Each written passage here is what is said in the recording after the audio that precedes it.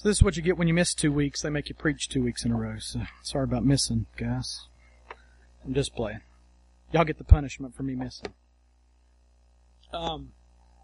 Okay, pop quiz time. What book are we studying? That was fantastic. Last week was very weak. Very, okay. We've had 3 messages so far, right? 3 different speakers up to this point. I would encourage you again, if you're not studying this book corporately with us, start now. And this is what we did. I started studying this book several months ago when we were at Living Truth. And what we started doing as a family was we read the book of Philippians after dinner every day. It's 4 chapters. And it is amazing what can happen when you start to read something over and over and over. I would encourage you, at least for 30 days, read this book once a day. It'll take, at the most, 10 minutes, probably. But read through the book of Philippians once a day, either out loud with your family, by yourself, whatever. Listen to it. As you're traveling, you can download audio Bibles. There's all kinds of options. Repetition, repetition, repetition is the key to learning properly and learning vast amounts of knowledge. Now, through reading it and rereading it and reading it, you start to see themes, you start to see things come out, and we'll talk about some of that as we get into this passage. But we've had 3 messages. We talked about placing our faith in the fact that God will finish what He started the first week. The second week, Hamlet talked about being an heir and how it was worth it and how you married the wrong person, right? Everybody remember Hamlet saying you married the wrong person? And then last week, what did we talk about? Anybody? Suffering, trials, and how Paul said that he would rejoice in the midst of his trials. Yes, and I will rejoice. So that's where we've been. Now, that takes us to, if you've got your Bible or your mobile device or whatever, open it to Philippians chapter 1. We're going to be looking at verses 19 through 26 today. So get that ready. But I want to open with a story. Anybody know the name Charles Blondin? Does that ring a bell with anybody? No? Okay. He was born Jean-François Gravalet Blondin. Yeah. So he was from Mexico, right? No, he was born in France in 1824. That may be why he's not familiar to you. Over 100, almost 200 years ago. He later became an acrobat. He also was a widely renowned tightrope walker. His biggest claim to fame occurred when he crossed the Niagara Gorge over the falls on June 30th, 1859. Now listen, anybody watch this guy recently walk over that portion of the Grand Canyon? Well, this is before they had online events or Discovery Channel or anything. 1859. The trek was on a rope 3 1/4 inches in diameter, 1,100 feet long, and suspended 160 feet above the water. Anybody scared of heights? Paralyzingly. Thank you very much. Like, I can go to Grandview and I can look over the fence and get sick. I can think about looking over that fence and get sick. Anybody ever walked out to, what's the point that looks out over? Long Point. I cannot get to the edge of Long Point. Forget about it. I hate it. So this guy's 160 feet above the water in 1824. 3 1/4 inch diameter rope, 1,100 feet long. He would repeat the feat many other times with different variations. Now check this out. Blindfolded, in a sack,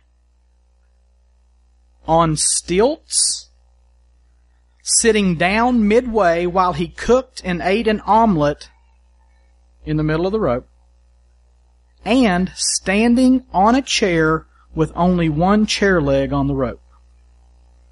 Now see, there's extreme sports and then there's stupidity. In my mind, that's stupidity. But he did it. He did it. He was the best. He was the greatest in the world. One story says that once, after he crossed the rope, he asked the crowd who was assembled if they thought he could do it while pushing someone in a wheelbarrow. Yes, yes, yes, they said. You're the greatest in the world. Yes, Blondin, you can do it. To which Blondin said, I need a volunteer to get in the wheelbarrow. Nobody budged. They believed Blondine was the greatest, that he could do it, but they weren't willing to trust their lives to his greatness. I think this story is a great illustration to prepare our minds and our hearts for the passage we're going to look at today. I believe this passage calls us to the carpet in our Christianity. It demands that we make a choice, that we make a clear choice as to whether we really believe what we say or if we're just giving lip service to Christ and His kingdom. Let's read the passage and jump in together. Philippians 1, 19 through 26.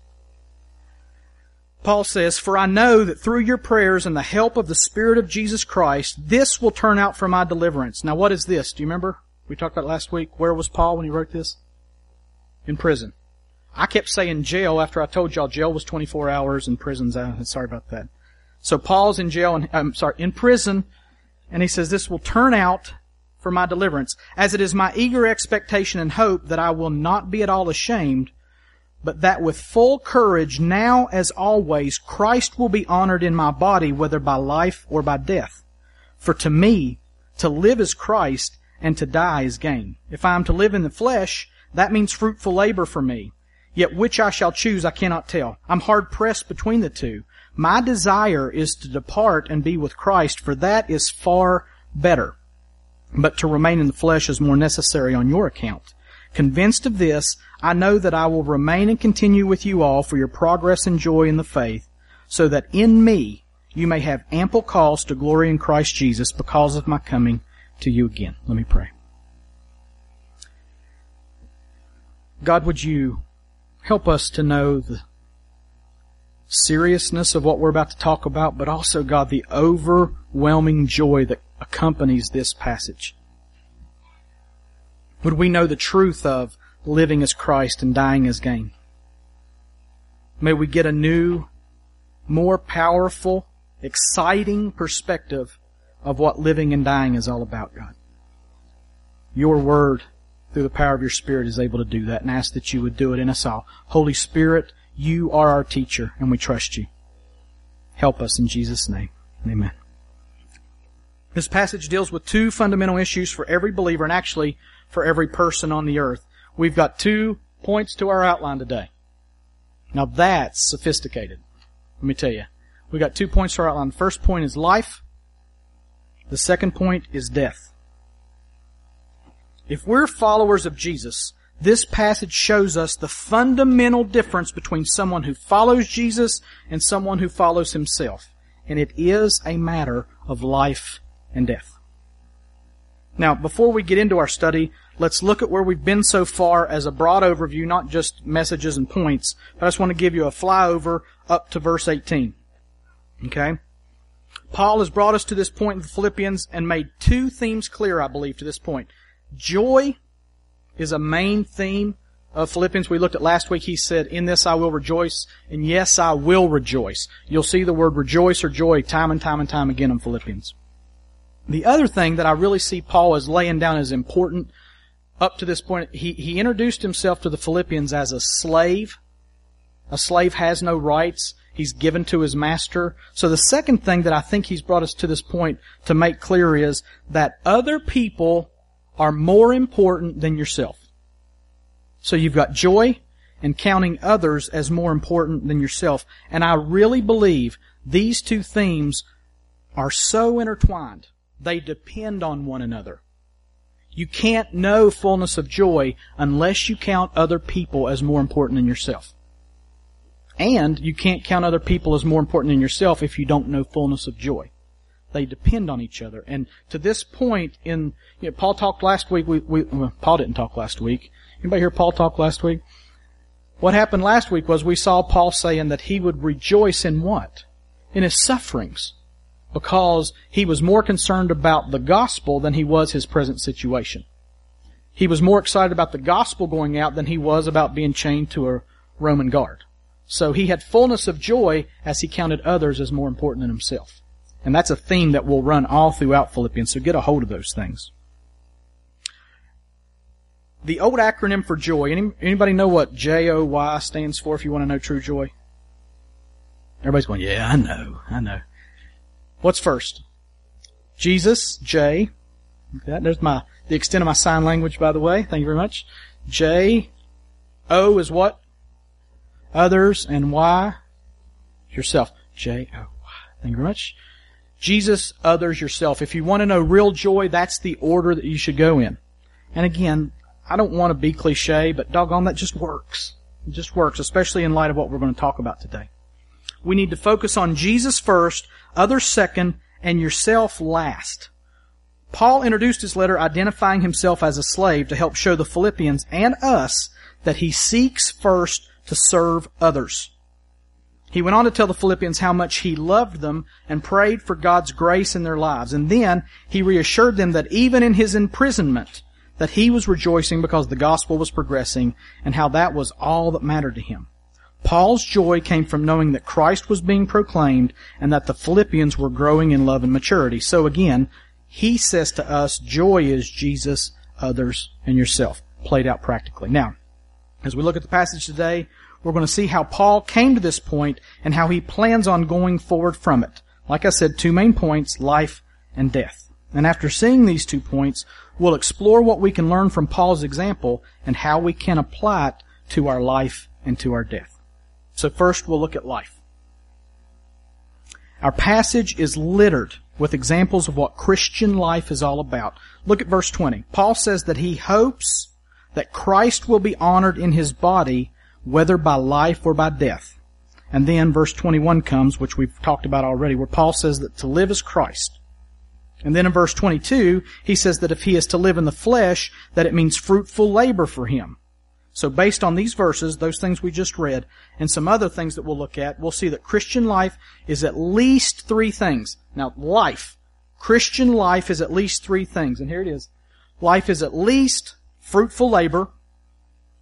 Life is Christ-focused. And life is others-focused. That's what Christian life is all about. So what I've actually done here, and you'll see when I get done with the death, I've actually crammed a 6-point outline into 2 points. So I cheated y'all. You didn't know that I was going to get 6 points in on you. But we're going to look at Christian life in 3 points. Fruitful labor, Christ-focused, and others-focused. Now, look at verse 22. Paul makes a simple statement here. If I am to live in the flesh, that means what? Come on. Fruitful labor. So that was the first point, remember? Christian life is about fruitful labor. If I am to live in the flesh, that means fruitful labor for me. So what does this tell us? It means that our lives, our Christian life, should be characterized by bearing fruit.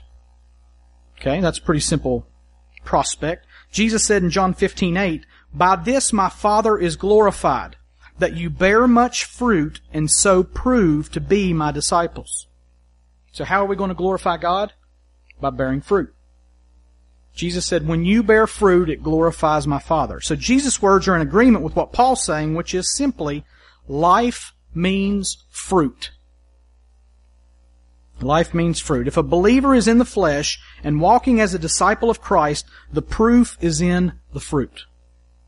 We have a lot of questions about, is so-and-so a believer? Am I a believer? Sometimes we do have to examine ourselves. How can we tell? We can tell by the fruit that we're bearing. Are we bearing fruit that looks like a Christian? And what kind of fruit should we be producing? Paul says life in the flesh means fruitful labor. We would be tempted to jump in and say that fruit equals work, but that would be a wrong mindset. So don't go there. Don't go down that path. That would lead us to try harder or to do more or to volunteer for everything so that we could convince ourselves that we're doing what we need to do. But we are not commanded to work harder in order to bear fruit. Now, did you hear that? We are not commanded to work harder so that we can produce more fruit. We are assured through so many other scriptures that fruit will come. Anybody familiar with Galatians 5:22 and 23? That gives us a list of what this fruit looks like. But the fruit of the Spirit is love, joy, peace, patience, kindness, goodness, faithfulness, gentleness, self-control. Against such things there is no law. So let me ask you a question. Christian, is your life characterized by love, joy, peace, patience, kindness, goodness, faithfulness, gentleness, and self-control. Does that characterize your life? Because that's the fruit that is produced. It is a life that is just blossoming all over with those things. You say, well, I don't know that I really feel that or see that. You need to ask yourself that question, because Christian life means fruit will be produced. Jesus said, they'll know you're my disciples by the love that you have for one another. And if you abide in me, you will produce much fruit. The book of 1 John takes so many places where it says this is what believers look like. And it doesn't say do this so that you'll be a believer. It says you're a believer and you will do these things. That's what this fruit is talking about. When you are a Christian, your life will be characterized by those things. Now, you say, well, I don't know where I'm at. I've made the good confession. I believe that Jesus died on the cross and that He was raised again, and I placed my faith in His work. Okay, that means that you're on the path starting out to maturity.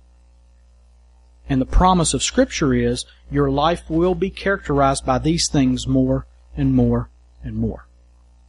Please do not hear me saying, okay, leave here today and try to love more. Be more joyful. Be more patient. I'm not asking you to try to do anything. I'm asking you to pray to God and say, God, would you make this a reality in my life? Would this be the fruit that I bear? Life means fruitful labor. And this is the fruit that labor will produce. Because what he says at the end of that passage in Galatians is, against such things there is no law. If your life is characterized by love, joy, peace, patience, kindness, goodness, faithfulness, gentleness, and self-control, do you think you're going to be blessing other people with those things? This means yes. This means no. Yeah, of course you are. You're going to bless other people, and that's why you were saved, is to bless other people and to glorify God by this type of fruit. Our life in Christ should be marked by these characteristics, which will supernaturally, you cannot make this happen yourself, which will supernaturally lead to faithful, consistent labor in the Spirit of Christ. Living in the flesh means fruitful labor for me. So that's the first part of Christian life. Now, the second part is that Christian life is Christ-focused. Paul said in verse 21 that to live is what? Christ. For me, to live is Christ. Now, you want a simple statement that can change your life? There it is. We talked about it at the beginning of the music.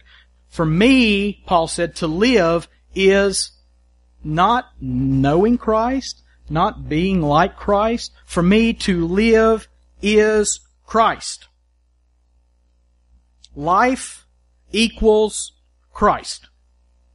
There's a good mathematical formula for it. Mathematical. I sounded like Daffy Duck there for a second. Mathematical. It's a pretty simple formula, though. Life equals Christ. Everything we do, everything we say, everything we think should be centered around the person of Jesus Christ. How many of you know that Jesus is a person? Not a phantom, not a ghost, not a good man that they told a lot of stories about. Jesus Christ sits enthroned in heaven today in a human body, and our life is Him.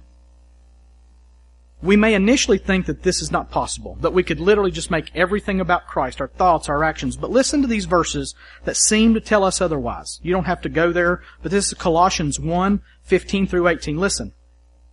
He is the image of the invisible God, He being Christ, the firstborn of all creation. For by Him all things were created, in heaven and on earth, visible and invisible, whether thrones or dominions or rulers or authorities, all things were created through Him and for Him. And He is before all things, and in Him all things hold together. He is the head of the body, the church. He is the beginning, the firstborn from the dead, and in everything He might be preeminent. Now, what is everything? It's everything. And the purpose of the universe is that in everything Christ might be preeminent, which means before anything else. Before any other important thing, Christ. Before your life, Christ. Before your next thought, Christ. Before your next word, Christ. That's the goal of the universe, is that in Him that in everything He might be preeminent. 1 Corinthians 10:31. Listen to this. You think it's possible for everything to be done in and through and for and by Christ. 1 Corinthians 10:31. So whether you eat or drink or whatever you do, do all to the glory of God. Colossians 3:17. And whatever you do in word or deed, do everything in the name of the Lord Jesus, giving thanks to God the Father through Him. Now let me read that one again. Whatever you do, in word or deed, do everything in the name of the Lord Jesus, giving thanks to God the Father through Him. Now, how many of you did something this week that wasn't in the name of the Lord Jesus? Let me make it simpler. How many of you did something this morning that wasn't in the name of the Lord Jesus? Yeah, 4 of us are honest. The rest of you are a bunch of liars. So. That is convicting to me.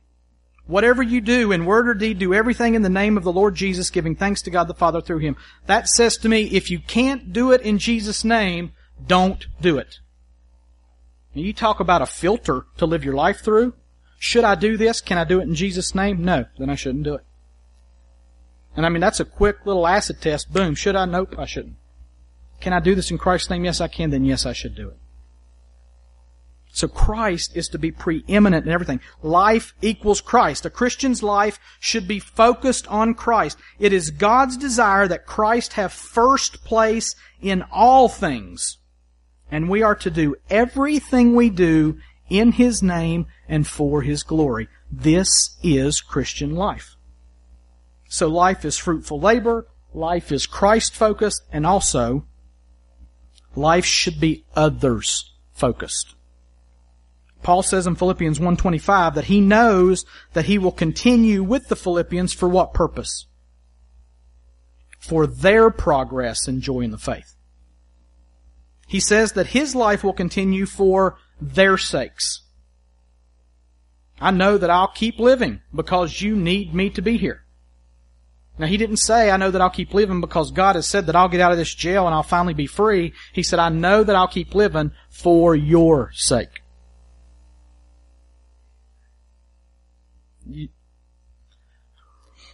I'm trying to think. I'm pretty focused on my family, my wife and my kids. Sometimes at work, Matt, I'm focused on you and trying to help you out sometimes. Sometimes I'm pretty concerned about myself at work. Sometimes when I'm getting ready for Sunday morning, I'm focused on you guys and thinking about, okay, how could I help somebody out? But is that what my life is characterized by? Or is my life more about how can I get something for me? How can I do my job to get more money for me? How can I come here and enjoy this for me? Too many times that's what my life is characterized by. But Paul says that we should be others-focused for their joy, their progress in the faith. He says that his life will continue for their sakes. Paul could have very easily said that he would continue in life for his own progress and joy in his faith. And we wouldn't have thought much about that. We want to press on to maturity, right? But what is your maturity about? It's not about you. That fruit that you're producing is not about you. I said here, I think it was a month or so ago, how many fruit trees have you ever seen eating their own fruit? You ever seen an apple tree sitting there like, these are good apples. Don't touch them, they're for me. Seriously, a fruit tree produces fruit so that other people can consume it. Actually, if the fruit remains on the branch too long, what happens? It rots and withers and dies. You talk about a picture that God's given us in nature of what the Christian life is supposed to be like. Look at a fruit tree. If the fruit stays on the tree too long, it rots and it's no good for anybody, and it can actually kill the tree. Can it? Death spreads quickly, especially in plants. Your fruit is for somebody else's sake. We all want joy. We all want to grow in the faith, but Paul draws a line here and says, my life is for your growth and for your joy. What if we came into this place on Sunday morning and thought, I am here to spread joy to other people? Covenant life together is when we come together and I start asking myself, how can I be a blessing to you? Covenant life together is when we walk through those doors, not saying, hey, nobody greeted me this morning, but we start thinking, I need to start greeting other people. That's what this is all about. It's others focused. I'm not walking through that door every Sunday to say, what can I get out of this? And if I am wanting something, I'm wanting something so that I can give it away. I'm wanting something so that I can be a blessing to somebody else. I'm wanting to produce fruit of love, joy, peace, and patience, and kindness, and goodness, and faithfulness, and gentleness, and self-control, so that you might benefit from it. Christian life is others-focused. Paul draws a line here and says, my life is for your growth and for your joy. And this should be our focus and hope as well. We should live with our attention and our affection set on how we can help others grow and find their joy. Again, go back to the themes that I talked about earlier. Our joy is found in helping other people find their joy. Parents, you know what this is about. You want your kids to be joyful. Sometimes we go the wrong route and getting them or trying to acquire that joy for them. Paul actually says that for him, it would be better to die and be with Christ. Now we'll look at that in a second. But he knows that what is best for him is not what he should be focused on, but what is best for them.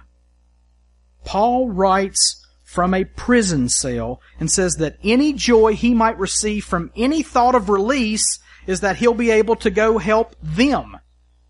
It's not a question of, shoo, I'm out of jail, but instead, great, now that I'm out of jail, I can help those others grow and find more joy.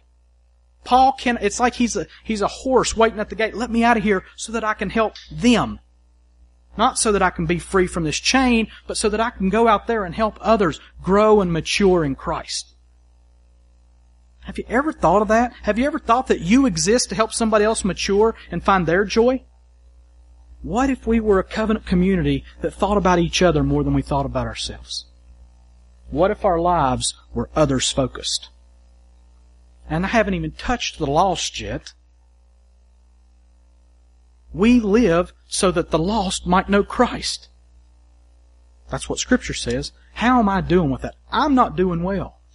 I'm really focused on myself most of the time, and I'm really miserable as a result of it. You will be most miserable when you are most focused on yourself. I promise you. Tim Keller wrote a fantastic little book called The Freedom of Self-Forgetfulness. Find it on Kindle or whatever. It's not real expensive. And he just said, your hand is working best when you don't realize it's there, right? If you're thinking about your hand, you probably hit it or you've done something to, oh, my hand is throbbing. We work best when we're not focused on ourselves. I'm thinking about John. I'm thinking about Steve. I'm thinking about Kim. I'm not worried about myself. I'm pouring myself out for them. Life, Christian life, is fruitful labor. Christian life is Christ-focused. And Christian life is others-focused. That's the Christian life.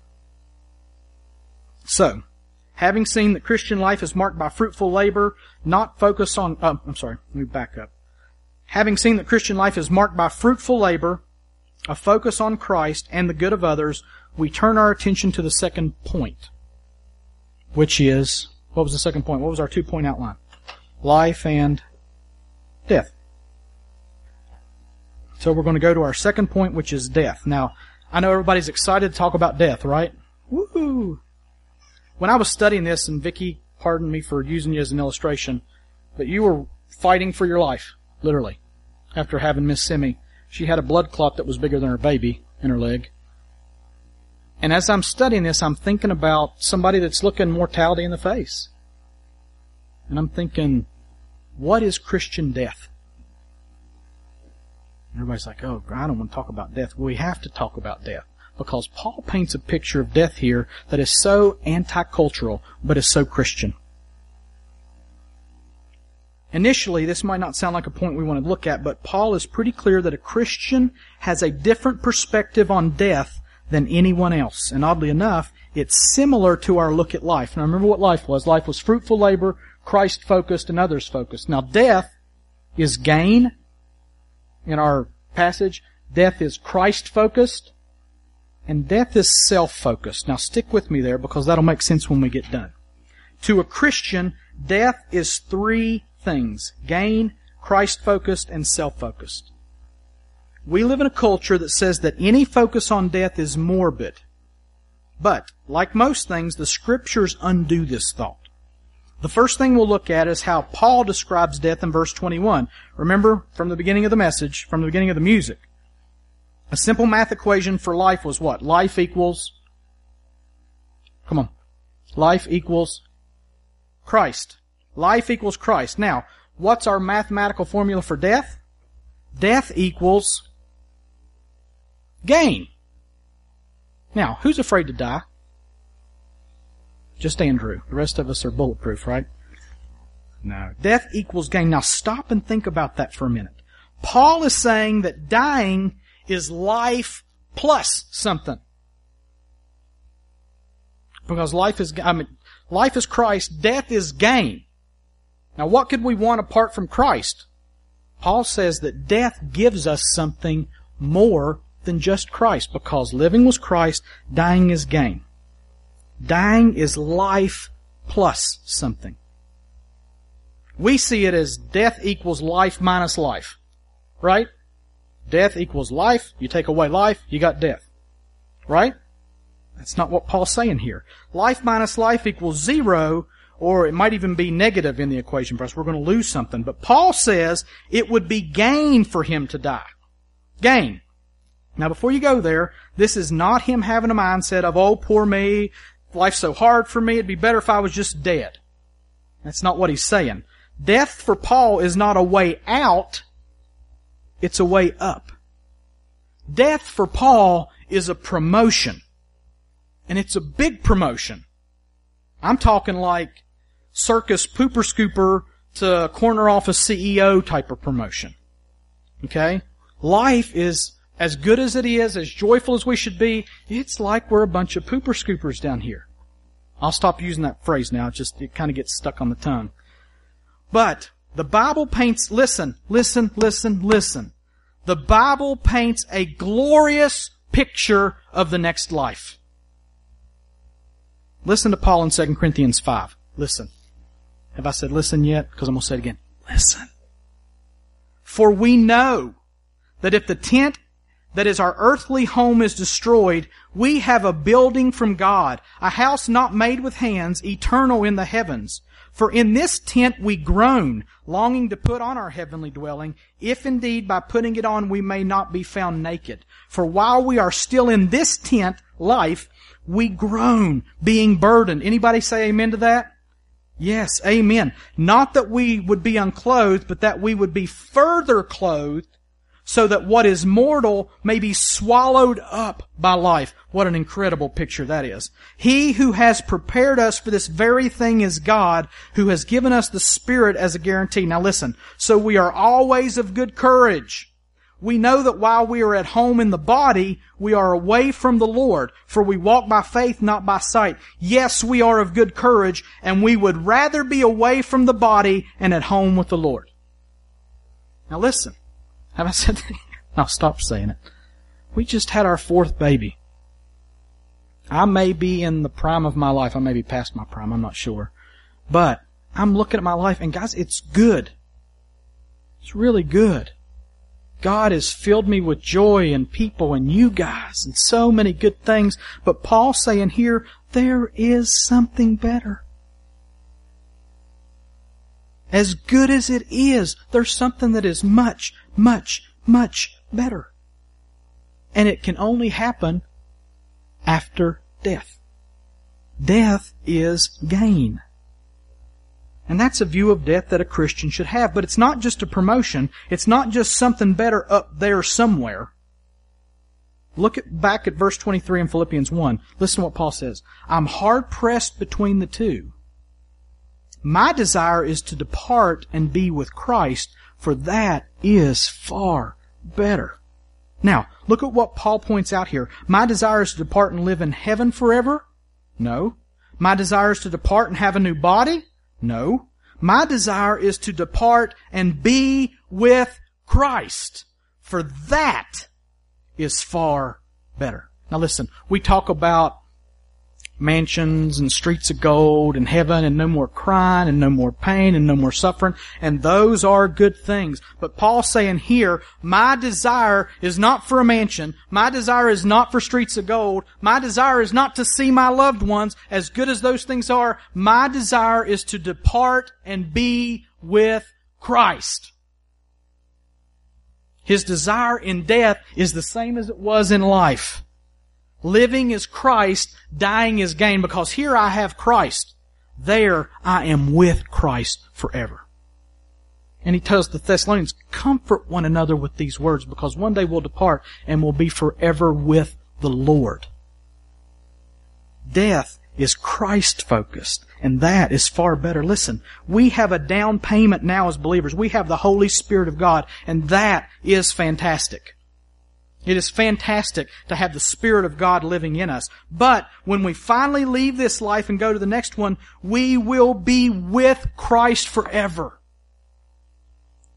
And we sit and yawn when somebody says that. Because we don't have a proper perspective of what it means to be with Christ. Imagine being one of the early apostles, the original 12, 11 plus Paul. They walked with Jesus. They talked with Him. He died. Imagine those days when He was in the grave, how much despair they felt. Now imagine when He came to them in the midst of them and said, Shalom. They were like, oh, it's a ghost. He's like, I'm not a ghost. Touch me. Give me something to eat. I'll show you that I'm not a ghost. Can you imagine the joy that they had of being with Christ at that point? Oh, we've got to have that desire. We've got to have that hunger, knowing that, yes, I have Christ right now. He said He'd never leave me or forsake me, but death means that I get to be with Him face to face forever. Life plus Christ. Life equals Christ. Death equals Christ in the flesh, face to face.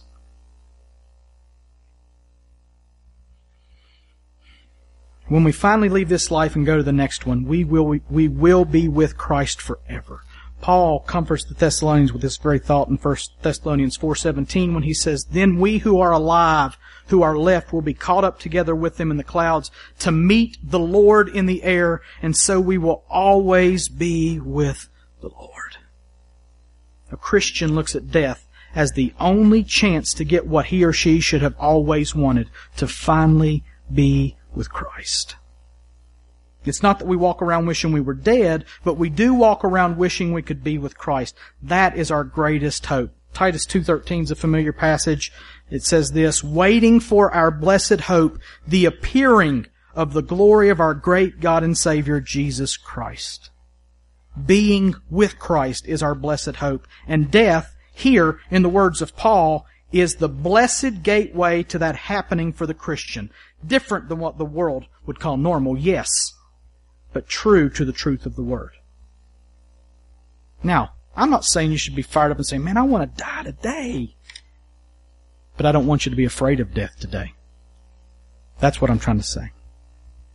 Okay, so finally, after seeing that death is gain and that it will be our way of being with Christ forever, we see that ultimately our death is not others-focused, but our death is self-focused.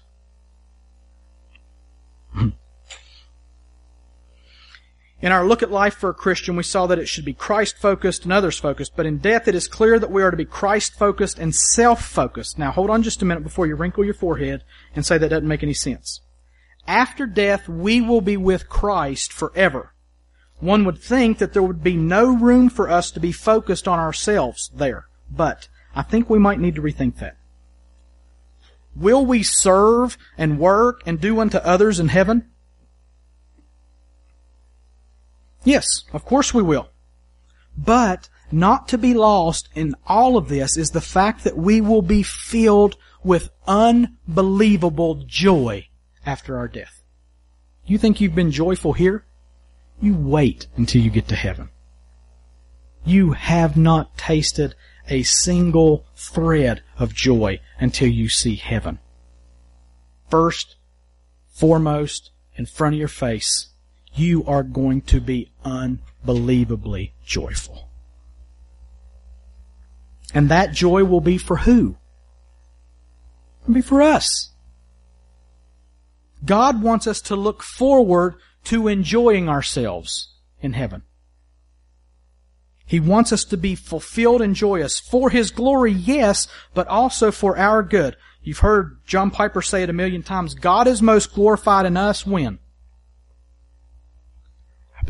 When we are most satisfied with Him. God is most glorified in us when we are most satisfied with Him.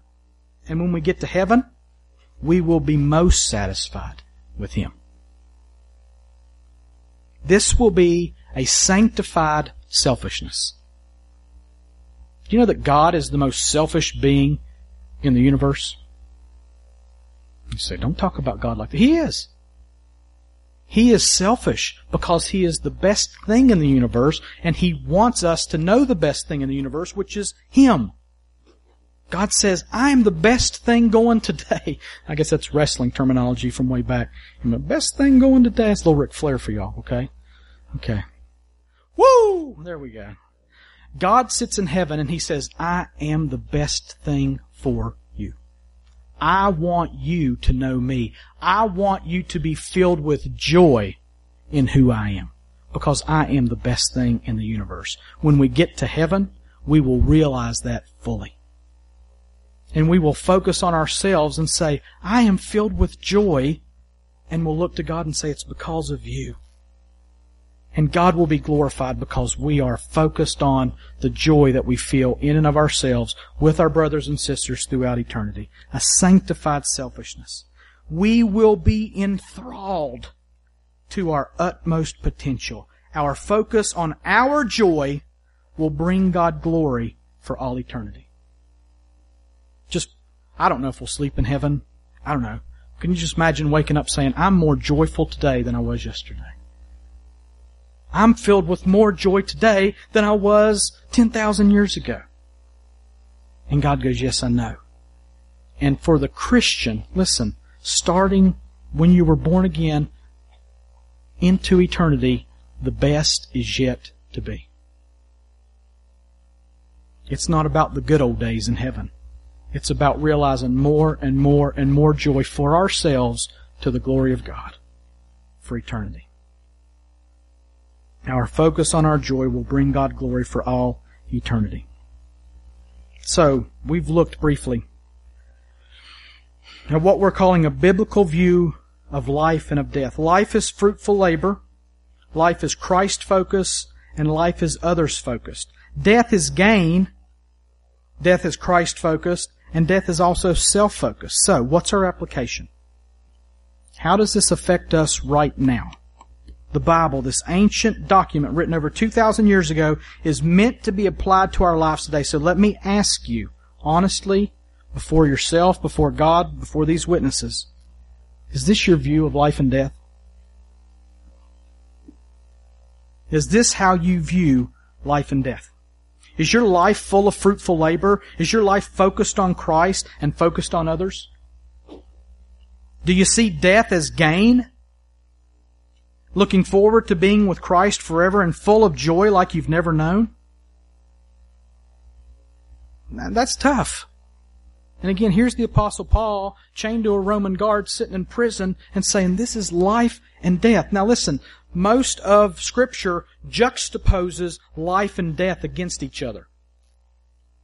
Moses stood before the Israelites and he said, I set before you today what? Life and death. And what did he tell them to choose? He said, choose life. And most of Scripture pits life against death. Here, I believe Paul brings them into focus together and says both are fantastic. Life is about Christ. Life is about others. Life is about fruitful labor. And death is even more than that. It's better than that. I don't know many people that live like that. My grandma, when she was near the end of her life, some people were saying that her mind was going. I don't think her mind was going. She kept saying, oh, I just want to go home. And they'd say, "Where's home? Where's home?" And she would always say, "It's where that clay is yellow." Now let me tell you what happened. I had the honor and the privilege of preaching my grandmother's funeral. And we went to the graveside. And you know what we got all over our feet as we was walking up this muddy path to the grave? It was yellow clay.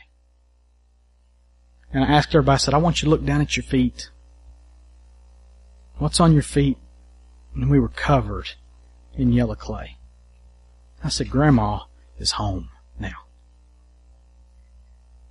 I don't think she was losing her mind at all. I think she was looking forward to life plus something else.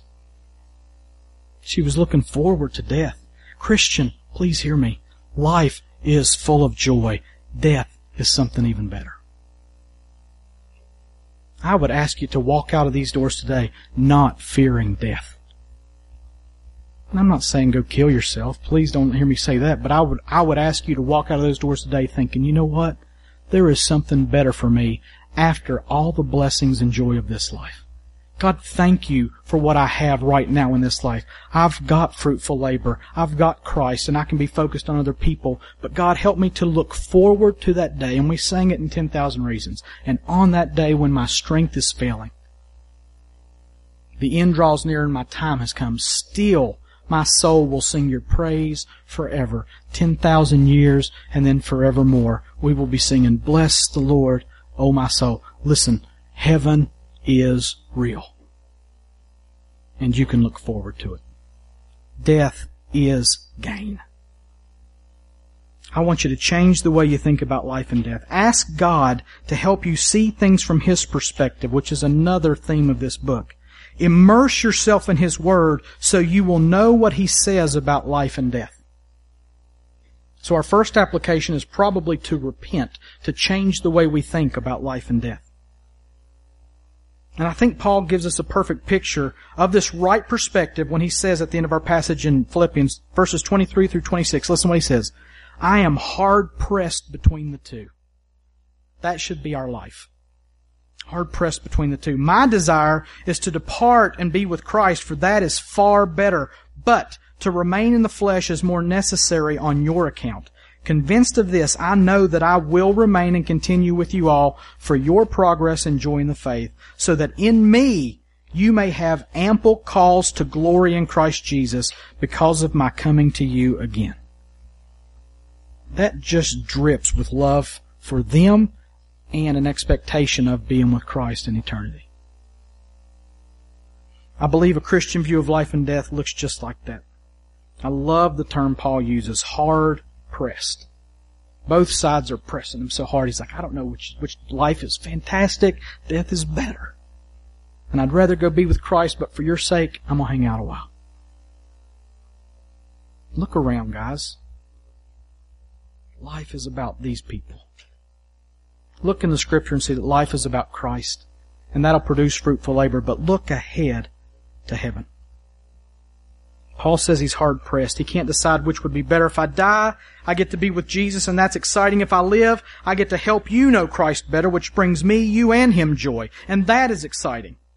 And I'm hard-pressed to figure out which one's better. That's a mindset every Christian should be praying for, studying toward, and by the power of the Spirit, living out. For our good, the good of others, and the glory of God. It's God's promise for us in His Word. Now, do we believe Him or do we not? You may be saying, well, I still don't believe that death is gain. Can He get us to the point that this is our mindset? I don't want you to leave feeling condemned because you're not excited to die. But I do want you to leave here thinking, God, you can get me to the point that death is gain for me. He can get you there.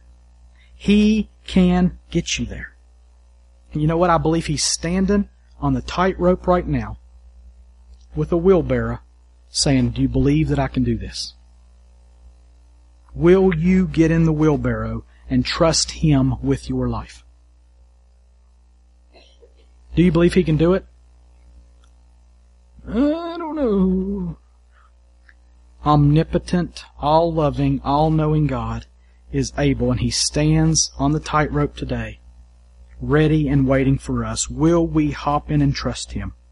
Will we trust Him with our life? Will we trust Him with our death?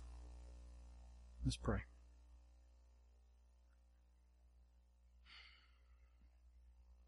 God, this is not something that's fun, but it is something that is exciting.